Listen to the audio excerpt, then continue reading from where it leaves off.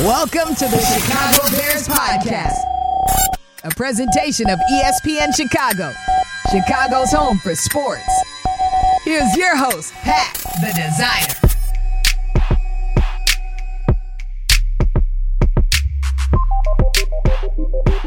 Bear down, Bears fans. Welcome into another edition of the Chicago Bears Podcast. Pat, the Designer, Courtney, Cronin here for a Tuesday episode. And my goodness, do we have a lot to get to, a ton of concerns. First quarter, we're going to identify, first half of the show, we got to talk about injuries here, Courtney. We got a ton of injuries piling up. We've also got a couple of pieces coming back, so maybe looking into some of that as well to leave on a positive note. In the second half of the show, we're going to get into this preseason game. At this point, is it logical to even throw Justin Fields out there? And in the fourth quarter, we're going to get to your questions. We put it out on the YouTube, on Twitter as well. So some of the fan questions that have been sent into us, and we'll get the answers from our own Courtney Cronin, who's in the building at Hallis, getting to see everything that's going on during this ramped up practice week. Courtney, how are you?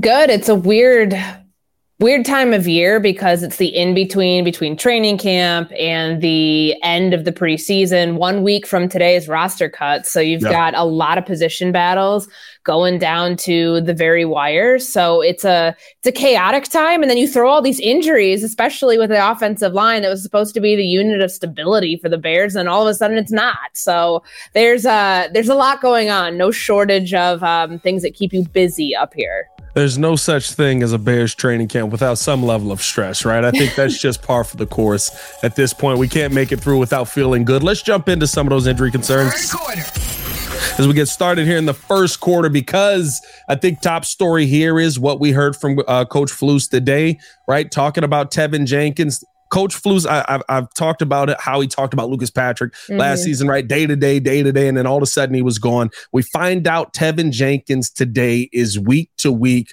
So in my mind, that basically means that we're preparing for his funeral. Because if Flus is saying week to week, that means that this is something that he probably expects to be serious. What are your thoughts on the Tevin Jenkins injury as we stand right now? It's not great. And from what I was told yesterday, it's a leg injury. Now there's some gray area out there. Is it both legs? Adam Schefter was on NFL Live and said he had heard it was 2 calf injuries. So that's crazy. That obviously would make it much worse. But from what we heard about the timeline, when I was checking in on it, I was told an unknown timeline. So that doesn't give you any clarity about back for week 1. And what we know now is that it's week to week. Week to week puts you right at the beginning of, if you're thinking 20 days out from the Bears-Packers game, he's not going to be ready for week 1. So they've got to find contingency plans for that. Their contingency plan right now is that Cody Whitehair is, while he's dealing with a hand injury himself, is a better fit at left guard than an Alex Leatherwood because of the experience he has at that position. He played it last year. Outside of those couple games that he was on injured reserve, he, lasted there the entire season otherwise. So, there's a lot of moving pieces for a unit that didn't have a lot of moving pieces. And for Tevin Jenkins, this is nothing new. It sounds like a new injury, but this guy has dealt with injuries throughout his career, whether it was his neck and then, his back. And then last year, the neck injury that he had towards the end of the year and certain things we talk about with him. It's just very strange timing, and we didn't get any clarity on the timing because he practiced last Thursday when we were in Indianapolis. He went through an entire practice. He talked to us afterwards.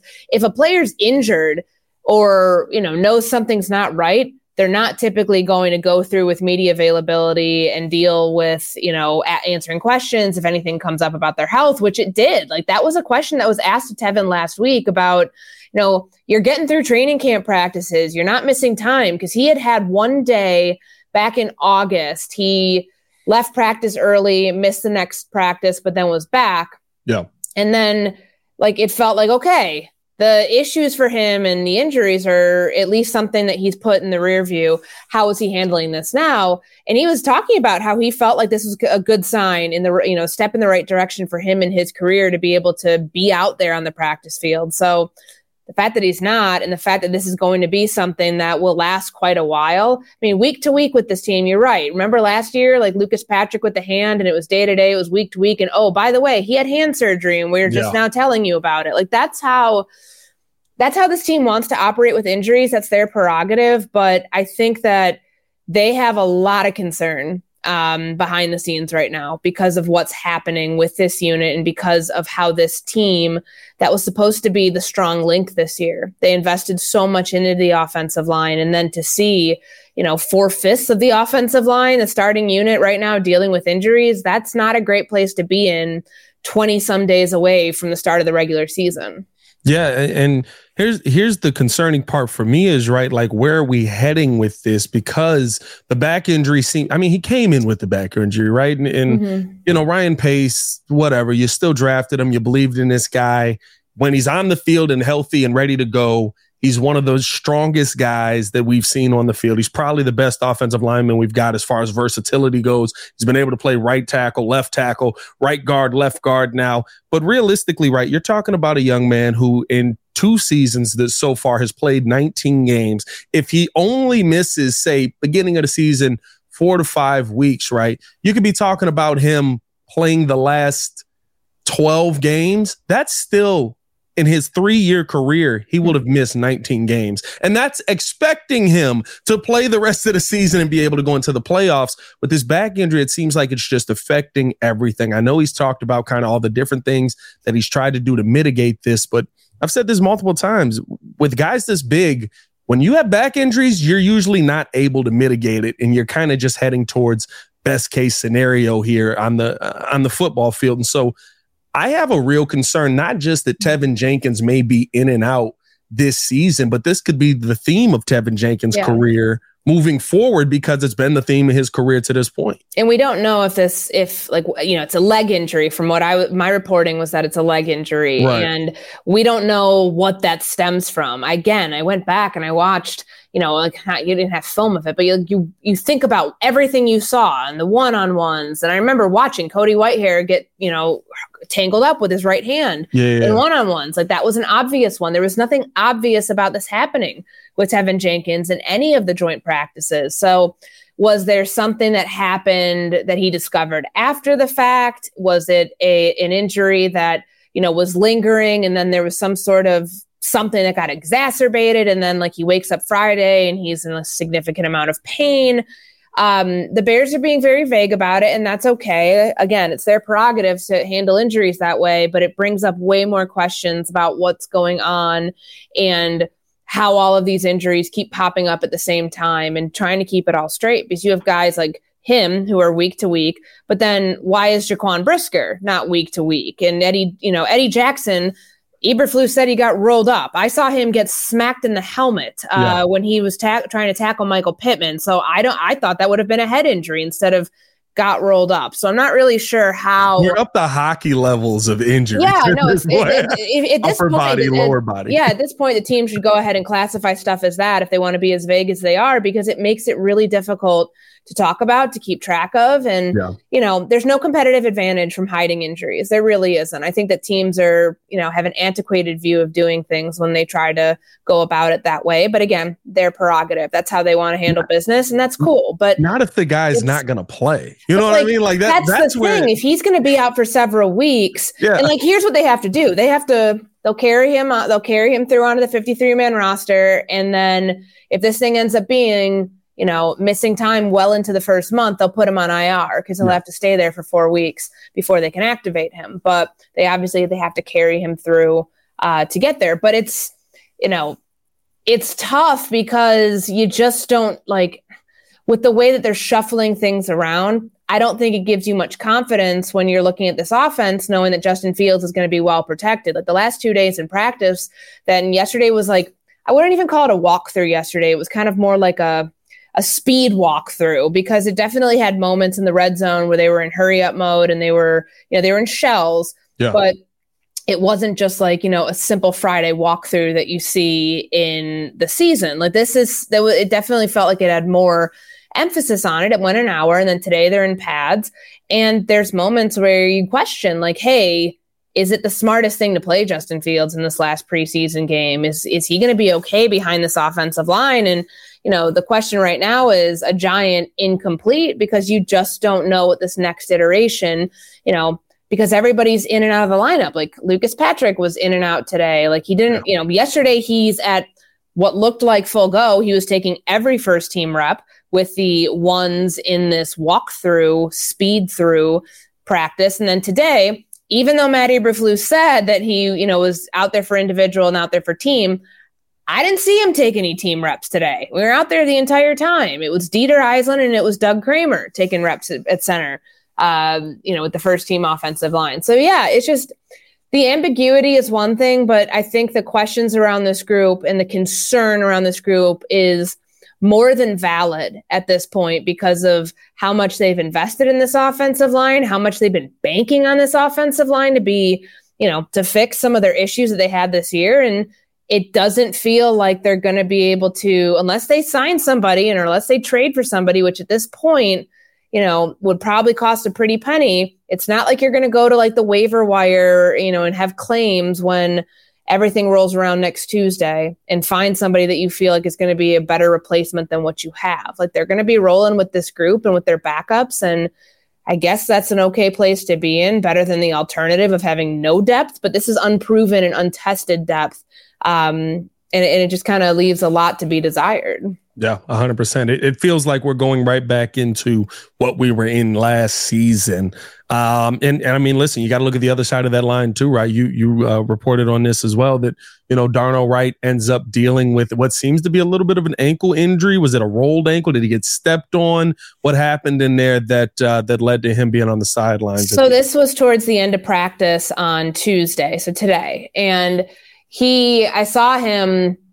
It was in the middle of a team period, and they were about to, had just run a play, and it was hurry up mode. So like he had to limp off the field, kind of like scoot limp off the field, like get himself off quickly, and went right to the sideline. And I thought it was cramps at first. I really did, because like he went and like laid down. A trainer came over to meet with him. And like the only reason I can talk about this, by the way, is because just to let you guys know, we're in season mode right now. So these type of practices, that's why you don't see the live reports going out there. It's why you don't see anything until Eberflus addresses it. The things that happened yesterday in practice, we had to wait till today. I'm just trying to open the curtain here behind this just so you understand. So there aren't the tweets of Darnell Wright goes down because we're technically in a closed practice. And you have to ask about it first, which is why I asked Matt Eberflus what he saw from that. And if he had any clarity, he said he did not. But I'll tell you from what I've seen, because I asked that question, that makes it fair game. So he goes over to the sideline, kind of lays down. I think it's cramps. Somebody starts taping his right ankle, or at least, maybe trying to tighten it or something else, with more tape on it. And when he gets up, he's still limping. So he doesn't go back in. He's got his helmet in his hand. He's standing behind the rest of the team, watching practice finish up. But when you see that and you think, okay, that's a major, your antenna pops up on something like that, because you haven't had a single injury issue with this guy or with Braxton Jones. Your bookends on the offensive line have been healthy. And now the right tackle, who, again, we have no clarity on, no word, day to day, week to week, month to month, who the hell knows? But it's just, it's one of these things that you have to keep an eye on that one for sure, because that's your number 10, that's your 10th overall draft pick. This guy you just invested a ton of money into, and you want to make sure that he's good to go. So now is this a matter of, all right, he's out for the rest of the week, he's out for the rest of the preseason, just get him healthy for week one? It could be. Again, we don't know the true severity, but he was limping, and I laid my eyes on him and he was limping. So it's not great news to come for when you're thinking about, if you're a Bears fan, you keep hearing all these things and it's man, hit after hit after hit. And then you add this one into the mix, and not knowing that what the certainty is, we won't hear from Matt Eberflus until Thursday. So we'll watch practice tomorrow. We'll watch practice Thursday. And I think all you're going to find out is just kind of truly from our observations will be the personnel that they're utilizing in place of some of these guys, which was Larry Borum today in place of Darnell Wright when he got hurt. That's my concern, right? Not to say that I expect the world from Darnell in his first season, but I know what I get from Larry Borum, and it's okay at best. And you're looking at, as you get further into the depth on this line, that's kind of how you feel about all of them, right? Alex Leatherwood, Lucas Patrick, I feel stronger about, but Lucas Patrick's the main one that we look to from last season, where we go, all right, but can he stay healthy? Can he be on the field? He hasn't been healthy throughout training camp. I think all those same concerns that we had last season starting to rear their head again. And the troublesome part about that is, I guess the only, to give Bears fans a little light of hope is receivers will catch balls when Justin Fields is, rolling out to the left. They're gonna have to run a lot of play action. If this ends up being the kind of what's dooming them more or less, or like a big hindrance to what they want to do offensively, you can't get in a straight drop back game. You can't. If your pass protection's that bad, then you've got to find a workaround, and a workaround are the bootlegs. It's play action. It's, rolling, moving pockets, getting him away from it so he's able to make those throws on the run. And receivers are going to have to adjust too. This isn't just an offensive line thing, as we know. When the timing up front affects, what the quarterback's doing, that's going to affect the route depth. That's going to affect what routes you can run and in which plays you can call them, because it all is about timing. So it's I always say football's like an orchestra, where the best teams are the ones who are all playing the same note at the same time. And I think that's a very difficult thing to achieve at all times. And when you have injuries, that changes the key, more or less, that everybody's playing at, from trying to make this music analogy, because it's just, there's so many new elements to this, with new personnel coming in and moving personnel around, and the health element. We're at August 22nd. They were relatively healthy up until the first week of training camp, when Nate Davis went out, and still, even if you go to my Twitter account right now, I laid out what the injuries are. So it's like, Cody Whitehair is day-to-day with the hand injury. They've moved him over to left guard. Lucas Patrick is in a ramp-up mode. He's close to being full go. He'll be the center if White, in for the time being. Nate Davis still in a ramp-up period, because he and Jatari Carter were splitting reps again with the ones. And then, of course, Darnell Wright, big unknown, but it looked like an ankle injury. So the only healthy offensive lineman you have right now is Braxton Jones. That's a scary proposition. Yeah. If you're Justin Fields, that's a scary proposition. Oh, boy. Just when you thought you fixed everything. We'll Second quarter. keep this moving along, because there's still a lot to get into. We still got some of the linemen to look at and what the expectations are. Let's jump into this second quarter, brought to you by the Hard Rock Casino, Northern Indiana. See Gypsy Kings featuring Nicole Reyes on September 29th at Hard Rock Live. Tickets on sale now at Ticketmaster.com.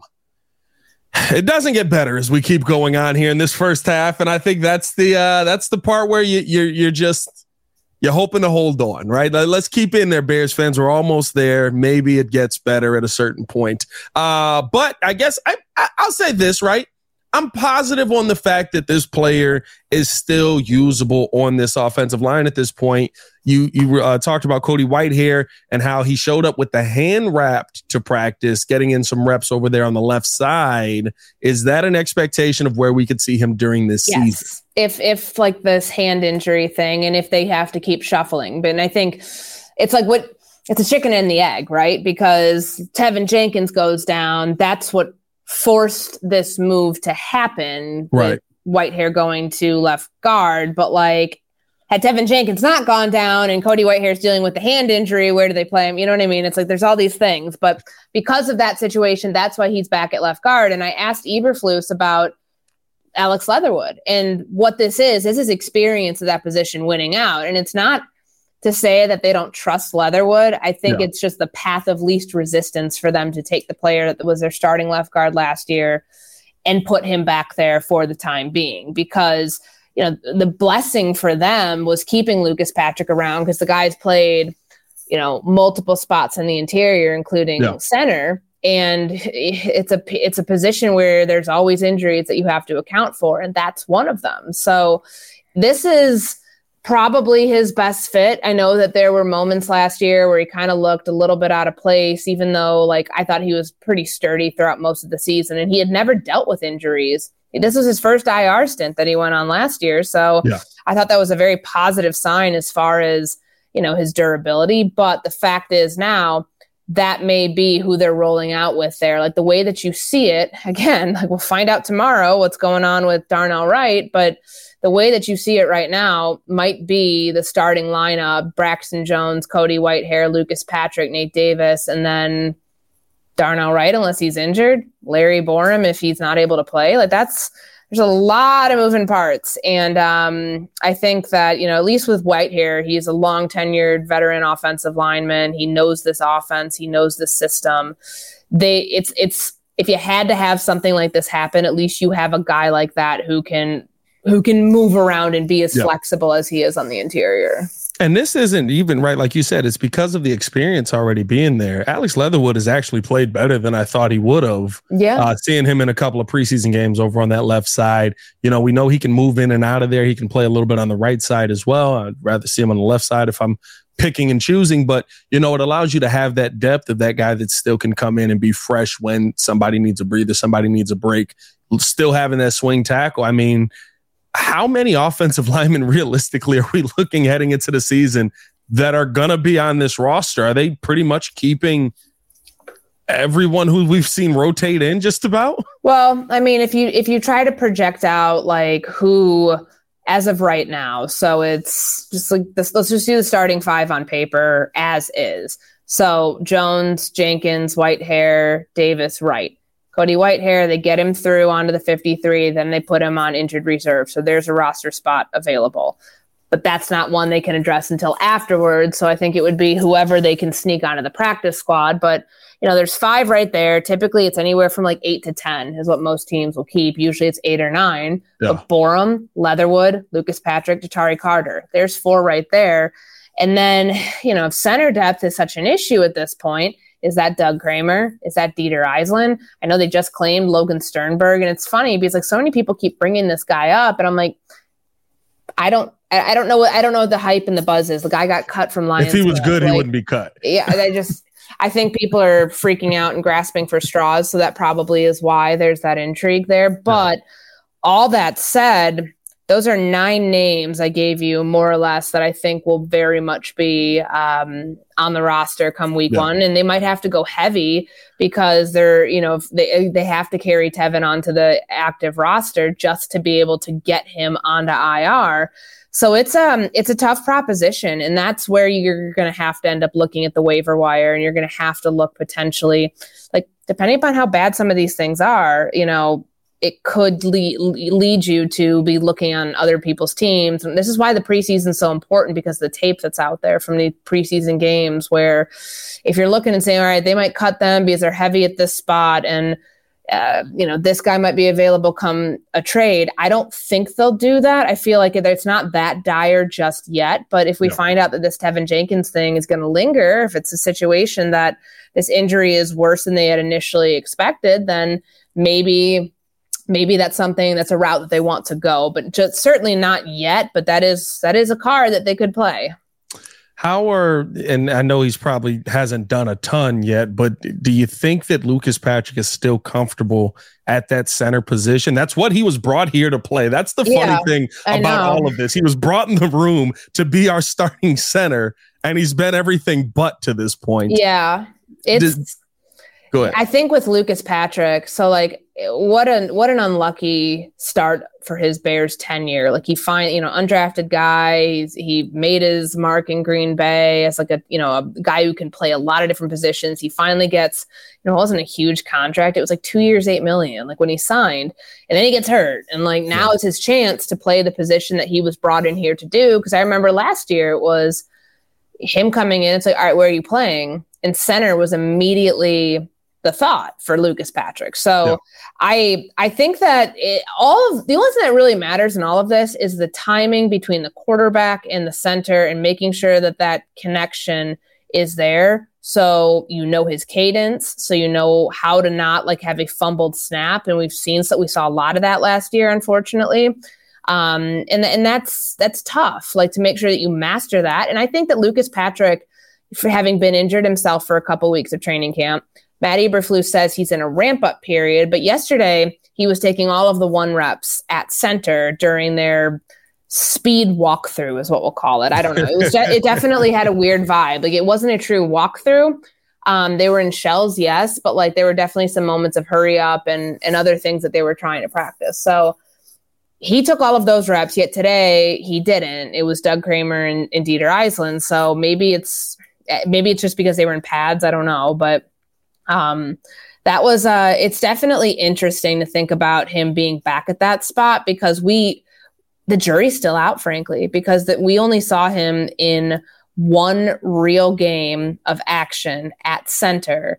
And because remember when he had the club on his hand, he didn't go back to center last year. He was playing over at guard, which is why they can do that with Cody Whitehair, because you don't need, the dexterity, I guess, of your fingers to snap the ball between your legs, like in holding on to it. You need to be able to have hand placement. And one thing I noticed with Whitehair, so he showed up late to practice. We don't really have any sort of clarity as to like why that was. He came in about an hour and 15 minutes late.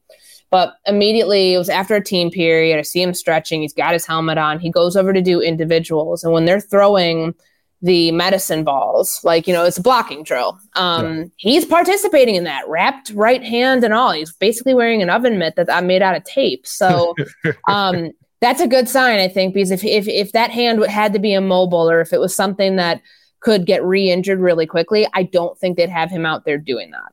Yeah, my favorite thing with those is always to see like when they use it to their advantage, just like a weapon. All of a sudden, you just like take somebody across the helmet. It's just like, oh, okay, yeah, that's so we can't throw the towel on the sideline, but as far as the club on the hand of a guy, you can just beat someone over the head. That's always my favorite thing about seeing offensive linemen with the clubbed hand. Hopefully, it ends up. Listen, week 1 of the season, we're sitting here talking about, can you imagine us all worrying about nothing for this? I don't think we're heading that way, though. Let's head into halftime, because halftime's my favorite time of the show, where we get to talk about anything. And my anything today, Jonathan Taylor. Courtney, where's Jonathan Taylor going? I always get these email odds, and I think the ones that were at the top were Buffalo. It was Dolphins, Buffalo, and then the Bears. The Bears, according to whatever website it sent me this, it might have been Bovada or one of the websites we don't use. That's not one of our partners, but Bears had 5-1 odds. And I sometimes wonder, and I know they've got, third or fourth most cap space, north of 18 million right now. They could if they really wanted to, but if the asking price from what Stephen Holder and Adam Schefter are reporting is a first-round pick, first off, this makes no sense. You don't want to pay the guy, yet you're going to get a first-round pick, and you're giving him first-round value. You get a first-round pick in exchange. You're going to end up extending whoever that is, more or less, down the line, even if it's a running back. It's very weird that they went this route to even get here in the first place. So I've always thought that Miami missed out on Dalvin Cook because they didn't want to pony up $7 million or, their price was not at what the Jets were willing to pay for Dalvin Cook, but they still need some help in that running back room. I know that they drafted the guy. Of course, they have Raheem Mostert there as well. I think Jeff Wilson's still down there, if memory serves. They have a weird running back room, and it was a 25th rushing offense last year. And I say weird because there's nobody, if they want to be a bell cow system, it doesn't work for that. But I don't know if that's what they want. I feel like they can be a running back by committee approach. Yeah, because it's Raheem Mostert, Jeff Wilson, Devin Achane, the guy that they drafted in the third round. They've got a good group. If you add Jonathan Taylor to that takes your group way over the edge. And that's a great, in a good way. That's a really big addition. But do they want to give up a first round pick in the process? Remember, this is a team that lost a first round pick last year because of the tampering charge. And it just feels like the Colts have a super high price tag, and they might be doing it as a way to kind of stick it to Jonathan Taylor. Because I think if they wanted to move him, they would have come down without. It's such a passive aggressive move to be like, we're not even going to pay you. We're not even going to entertain the idea. It's because here's the thing. It wasn't like there was any offer on the table for him earlier this summer. Like, hey, take this offer. No, I don't want it. Okay. Well, then you'd be at an impasse. I get that.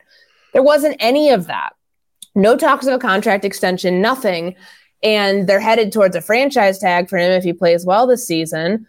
So he's not of value to you, yet you're asking for a first round pick. Like what is it here? Because that's a really, really shitty look on the entire Colts franchise. That's showing, and that's probably not the general manager's fault. Honestly, I feel like Jim Irsay has driven the bus on this, and he's, I don't blame Chris Ballard for this, because I know that a lot of this is coming from the owner, who does not value the position of the running back. He thinks this is a passing league, and that's how the players that you should be rewarding. And he's had some very explosive comments, and even the ones that I had heard that did not get printed, even more explosive than that.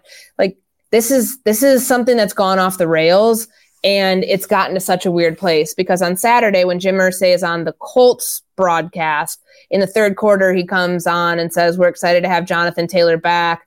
Kind of felt like bygones are bygones. Like, I know he's fighting for his family, all this stuff. And then Monday it's, "Oh no, we've granted him a request. Like, he can go seek a trade request, or he can go seek a trade." After weeks ago, when Jim Irsay is like, "Nah, we're not doing that. Like, we don't need to, what did he say? Like, I could die tomorrow and the league will move on, whether Jonathan Taylor's in it or not." Like, a lot of really strange comments in all of this. And I just thought it was funny that the Bears were put as like the team with the third highest odds, according to this thing that, this website that emailed me this morning, to be interested in Jonathan Taylor. I don't see that happening. I really don't. I don't think they want to give up their extra first round pick next year, knowing that they don't know about the quarterback that they have currently yet. The jury's still out, and they've got to figure that out before they're willing to part ways with any draft capital. The team that wasn't willing to go over $6 million for David Montgomery. That's the team that's given up a first round pick. You know what I mean? Like, I get it. By the way, live look here to Chris Ballard, just stressing every time Jim Irsay opens his mouth. You know what I mean? Like, it cracks me up. And I will say, David Montgomery's Jonathan Taylor is a much different running back. He's no Jonathan Taylor. But you are right in that, where they were hard capped around that $6 million figure, and they wanted to keep Montgomery, and he felt disrespected by that number, so he went to Detroit. But it's definitely, I don't know. I felt like that was such a weird thing to come in from practice to yesterday. And I think they did that purposely. I think they did that purposely because they don't want him gone, because you screw over your rookie quarterback who needs somebody to take some of the pressure off of him. And watching how good Anthony Richardson looked in moments at training camp practice last week, I kind of feel bad for him that this is a situation he's walking into as a rookie, because now he's the guy. He knows that he's QB1, but they don't have any sort of fail-safe for him to make sure. The running back room is pretty nondescript behind him. They've worked out some guys. They haven't signed anybody yet, because that would be a giant, weird situation. It's like, you're not going to pay this guy, we're going to sign so-and-so. I don't know. I don't like it. I don't like it at all. I think that Jim Irsay has completely mismanaged that, and it's falling onto the front office to try to clean up his mess. Yeah, 100%. Like many of the owners do, which is hilarious, because the fact that him and Jerry Jones have a beef because he feels owners shouldn't get involved. Anyway, pot calling the kettle black there. It's Jim Irsay's he's done some good things, like when he called out Daniel Snyder, and of course I think he kind of walked some of that back, but his words stood. Yeah. Then he does dumb stuff like this, and it's just like, good Lord, the person who's losing in all of this is the quarterback. Even last year, right? Like, for him. Even last year in the draft, where he's just like, I really like that boy from Alabama. Like, all right, Jim. All right, how about you take 5 to 10% off there, Jim? Like, maybe let's not give away the entire game plan. Let's head into the third quarter here, because I think, with all of the talk that we've had, with all of the offensive line concerns we've talked about, we've got a game coming up versus Buffalo, game 3. The starters played basically. I don't think any starter played in that last game. Sanborn. Yeah, except for Sanborn. Sanborn's the only one that played in that last Colts game. Is this a game where we're going to see the Chicago Bears possibly throw Justin Fields out there? Is it logical because there's such a difference now at your offensive line? You probably don't want week one to be the first week that you're using it. Oh, it's tough. That's a big thing. Like, especially what if we find out this Darnell Wright thing is worse than, if it's day to day, that's one thing. But like, what if it's not? Like, what if, or what if they're like seriously concerned and like, okay, we can't play him on Saturday. Do you want Larry Borum in there and then Braxton Jones? And then are you, with Lucas? There's too many moving parts. I don't know. I feel like the safe bet right now is to think that they wouldn't play, which is wild, an absolutely wild proposition because these starters need reps. And they're now like kind of hamstrung by the health of the offensive line because they're not going to want to put Justin Fields out there, and rightfully so. Why would you put him out there behind an offensive line that could get him like seriously injured if something goes wrong? I mean, they're still trying to figure this thing out, and it just feels like they have, run out of options that at least are good enough options for a preseason game when, like, if it's not worth it, you're not going to do it. Yeah. So I would imagine if things don't improve with like the guys that they have, Whitehair, Patrick, like Nate Davis has to be good to go. Like I know he's in a ramp up period, but he's got to be good to go if they want to have him out there. And then everything's else is going to hinge on Darnell Wright and whether he's healthy. So we'll see. But right now it just kind of feels, if you're looking at it on Tuesday, I think the safer bet would be that they don't play. It's so wild, right? Because it's weird because realistically, you're going to play what? 2 series, maybe 3 at most coming in. It would definitely be. So like last year, I think he played nearly the first half against Cleveland. Yeah. And that's a good of a chance for valuation. But I don't think that they do that if these guys are hurt. Absolutely not. No way. No. And then it would be the question of, well, do you give him 2 series? Do you give him 3? Do you go 1? Like that point, if you have that many injuries, I think the safest thing to do is just keep everybody on ice. But again, then it's the other side of this coin where you're dealing with the rust factor going into that game against Green Bay because Jordan Love's playing every preseason game as far as we know. Yeah, he's going to feel comfortable. I'll tell you what, he's going to be able to run the script.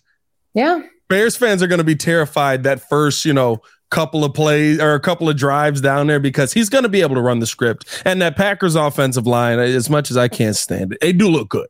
The O-line looks really good up there. So we'll see kind of what that is. But I think here's my biggest question around playing him or not playing him is how many of these injuries or just playing the starters or not playing them. How many of these injuries are injuries that these guys would never be out for if it's not training camp, if it's not preseason, right? Like when we get to week 1, I think the list on last Saturday was hilarious.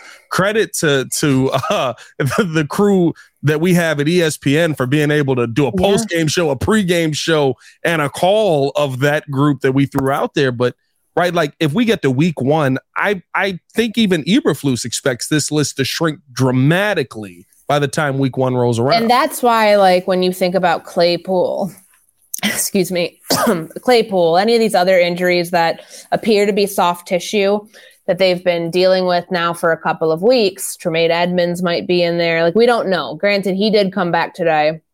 He's in a ramp-up mode. I know we keep using that term. Like, for anybody who's not aware of what that means they're probably just going through individual and that's it. Yeah. They're slow playing this thing. The slow playing part matters, though, in this conversation because you typically don't have time to slow play something when you're getting back from an injury. You have to reach a certain threshold. There's obviously certain tests before they're like, all right, no restrictions on you. You're not going to be 100%, but you're good enough to go. They don't want to chance that in training camp. So when September 6th, September 5th, September 6th will be the Wednesday before week 1.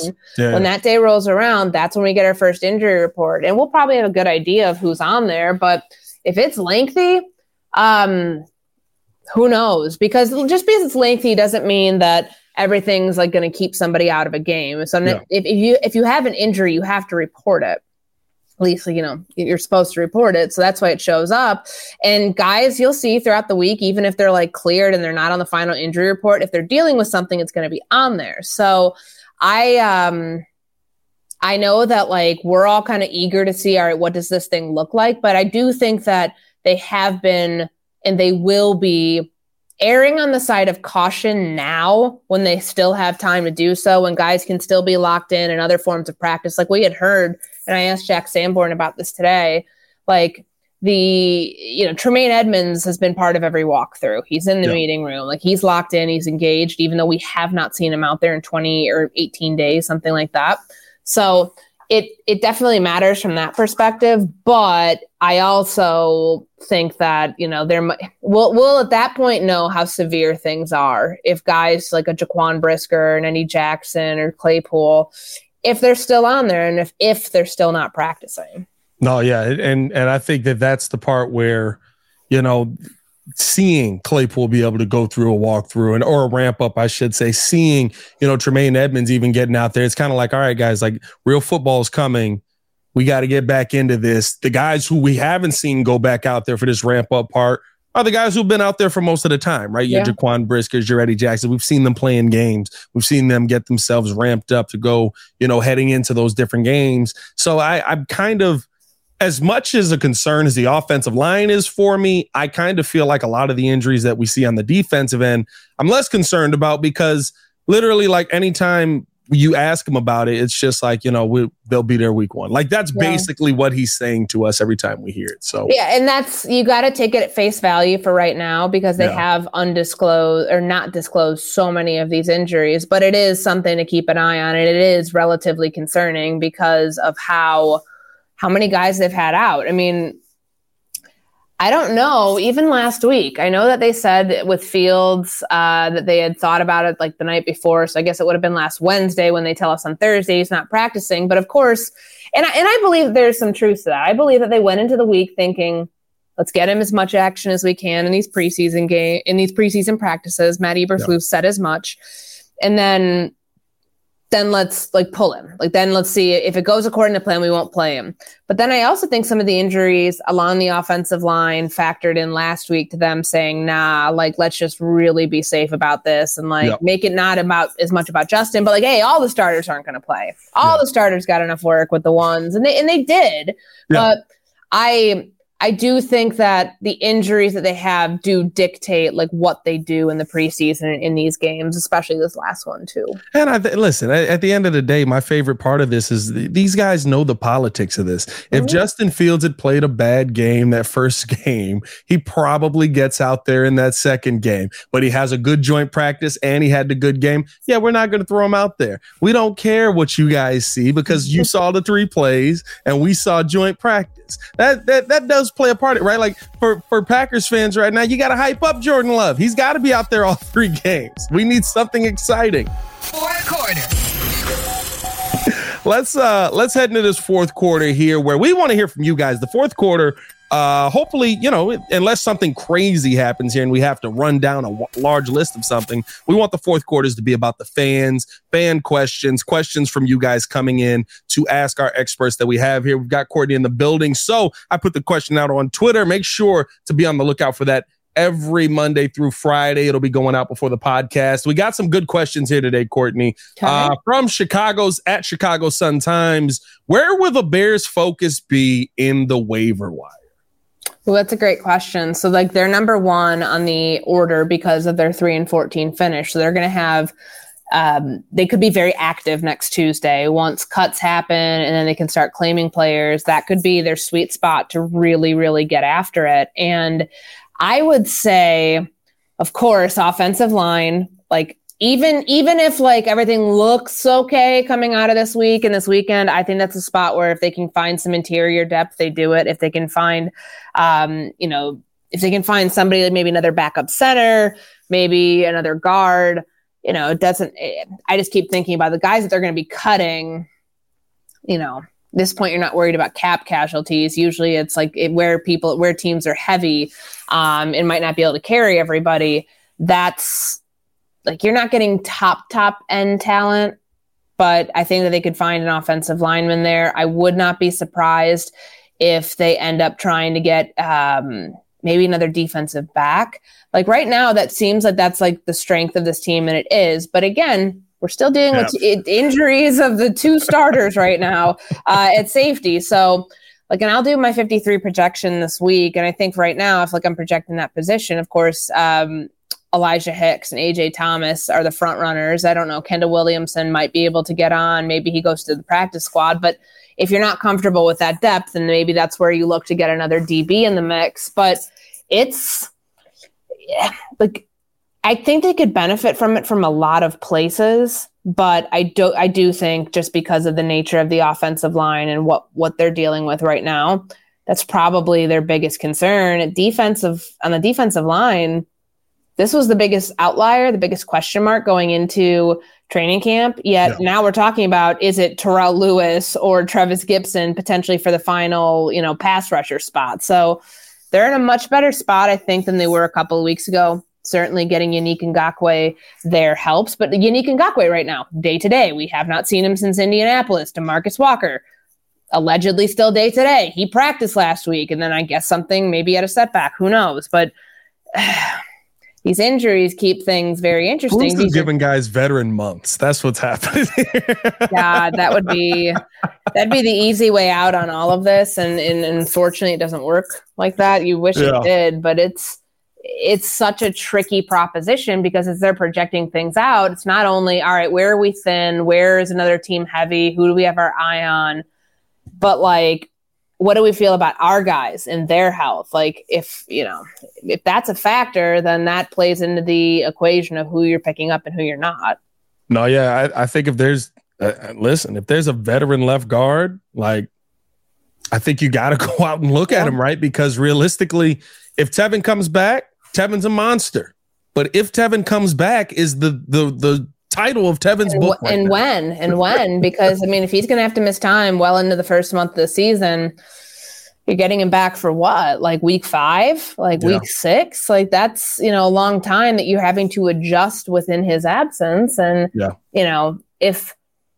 because I think the jury's still out on Lucas Patrick at center because we never really got to see him do it. Like he may be a great 3 plays. He looked good. Yeah. And then he gets hurt in New England. Like if he looks good at center, then maybe they're okay keeping him there. But it's wild that like their plan that they had going in where, and part of the reason here too, let's not forget that like Cody Whitehair, any other year, normally he's probably a cap casualty, but because they had the money to spend, they want to justify that contract. Yeah. They moved him from guard to center. And then that led them to going to get Nate Davis. And then them getting Nate Davis moved Tevin Jenkins over to left guard. I'm sure it's probably, and I'm sure front office people get used to this, but it's a shock to the system where it's like, damn, our plan that we had for the last 8 months got blown up because of one injury here and the domino effect it created. Yeah, no, 100%. Chicago Rilla, all right, I like the Twitter name, says, who's returning punts? Is DJ Moore really a viable option, or are they just kicking the tires? So, no, I think, and it's a question that came up yesterday. I asked that question because here's the fact. Like, in training camp, when we're watching special teams, you never see DJ Moore back there. Maybe, very, very, very, very rarely. I can't recall a day where I remember seeing it happen. And yesterday was a speed walkthrough practice. So, DJ is back there doing that.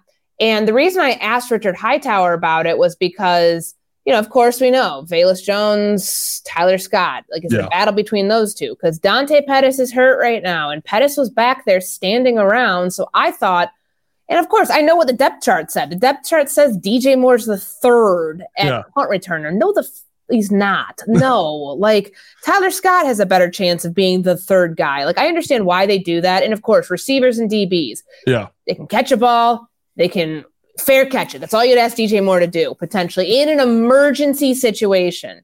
I think it was just him getting a rep back there, but the question had to be asked because we don't see this that often. You're not having your number one receiver fielding punts. He's not it's not going to happen, but he does have experience doing it. I know he did it in Carolina. I believe he did it in college as well. Yeah. Most receivers have some experience with it, but I think that would be he is an option. He is not the number one option. So rest assured, it's not like they're going to start using DJ Moore back there. If they were down that many receivers, they'd be trading or trying to sign for somebody. If it was doomsday scenario where DJ Moore was the only one to do it. Yeah. I was laughing because, right, like when I think I saw DJ Moore back there once or twice during training camp. It's so slim. It was the like, remember Khalil Mack when he was going through and everybody's going hard on the drills because they're trying to make the team and he's just like backhanding the thing as he goes through. Like, it's DJ Moore like catching it and like dropping it. Well, don't you remember last year? I thought about this last night. David Montgomery, remember they were toying around with the idea of playing him on special teams? How'd that work out? Didn't see him once. Yeah. It's always you got to test it. It's an idea, and it's a testing it out, and it's an emergency situation, and if need be, they could use him, but I guarantee they won't. We saw the video. Justin Fields was back there. I mean, if anybody's going to be the elusive person, let's throw. I feel like they put that out there to like kind of counteract this thing with like the DJ Moore discourse, because I'm sure some people were like freaking out when they heard about it, but like I don't think it's that big of a deal. I think that this is a situation where he literally just caught the ball, but he was back there, which, it is interesting. The bigger thing that comes out of this is like, do they trust Velus Jones? Because I know that Richard Hightower said that like he's focusing on this year and like last year, like what happened last year. Somebody had asked him about Velus in the leash, like how long is leash? He's like, well, I don't think it's any longer for him or shorter for him than anybody else, but when you're thinking about this in reality, you got to be able to, as your coach, you got to trust the guy you're putting back there. You got to trust yourself that you're putting somebody back there who's not going to muff a punt and cost you a game. He did that twice last year. So I think that it's interesting to see, and Velus could very well be, again, ramp up period, because he was in practice last week. Then he wasn't Thursday. He didn't play Saturday because he was part of that group that didn't. And during yesterday's practice, he was, it was a walk-through speed. Today, didn't see him do much. So he's still probably in that quote-unquote ramp-up period. But to me, that competition for punt returner becomes him and Velus Jones. Him and Tyler Scott. I don't even know if Dante Pettis, where he is in this, because he's been so injured from the NFI to whatever he's dealing with now. And remember, guys, Travis Homer's still on this team. Yes, that's that too. He also can do it. Like, there's a lot of names we can get to before we get to DJ Moore. Don't worry about it. Let's finish it off with this question. Last one. Shout out to Clean Demeanor at Brandon. What are the odds of Travis Bell making this team right now? I was projecting out my 53 just like initially earlier, and we were talking with Travis Smith, the defensive line coach for the Bears, and I remember there was like this notion that out there, this guy was a tweener, and he wasn't. He's small, he's undersized, yes, but they played him at 3 technique at Kennesaw State last year. So he may not be as big as a Zach Pickens or a Jervon Dexter, but he's still, but there've been plenty of 6 foot in between sort of guys that have made careers that have been successful. I'd say he's on the bubble right now. I bet they can get him onto the practice squad. Like, I think this is somebody who, clearly they fell in love with the person when they went through the draft process. You remember Ryan Poles gushing about him when he was talking after he was drafted, just about how much he really enjoyed that top 30 visit that they had. Yeah. But on top of that, I think that there's their depth. Like they have a good solid rotation right now with the 4 that they have on the interior. And then if you think they're going to carry maybe 4 or 5 at edge, that would probably make Travis Bell the odd man out. But I will say, like, he looked good. I mean, going against the units that he went against, which were like the 2s and the 3s in Indianapolis, I thought he held his own. And I thought that, for him, like what Travis Smith had said today, the coach was talking about, like, he was, constantly is knocking these guys back, and he's not losing, like he's holding his ground. So I think that's important. I think that Travis Bell is a long shot to make this roster, but a great story. And, it's somebody that they clearly like. So usually when that's the case, you're on the practice squad if you can't make the 53. I hope he makes it through all of the waivers and stuff like that, because he's one of those guys that every time you see him, you just think the same thing. He's like a meatball. Like, he's like literally shaped like a meatball. And then you see him like go through his reps and attack the line, and you're like, oh, he's actually kind of terrifying. I can see him being good in this league, but we'll see what it ends up being. That's the Chicago Bears podcast. Pat the Designer, Courtney Cronin here for another episode. Hit that like button, subscribe to the page, and drop comments on everything that you heard here. I mean, listen, a lot to get into. Where's your concern level on the offensive line? I think is the main question that we'll have pinned today. Let us know how you guys feel in the comments below. As always, y'all stay safe out there, Chicago. Big Bear Don will be back tomorrow with J-Mac, Jason McKee, to break down more as we head into this Bills game. Peace.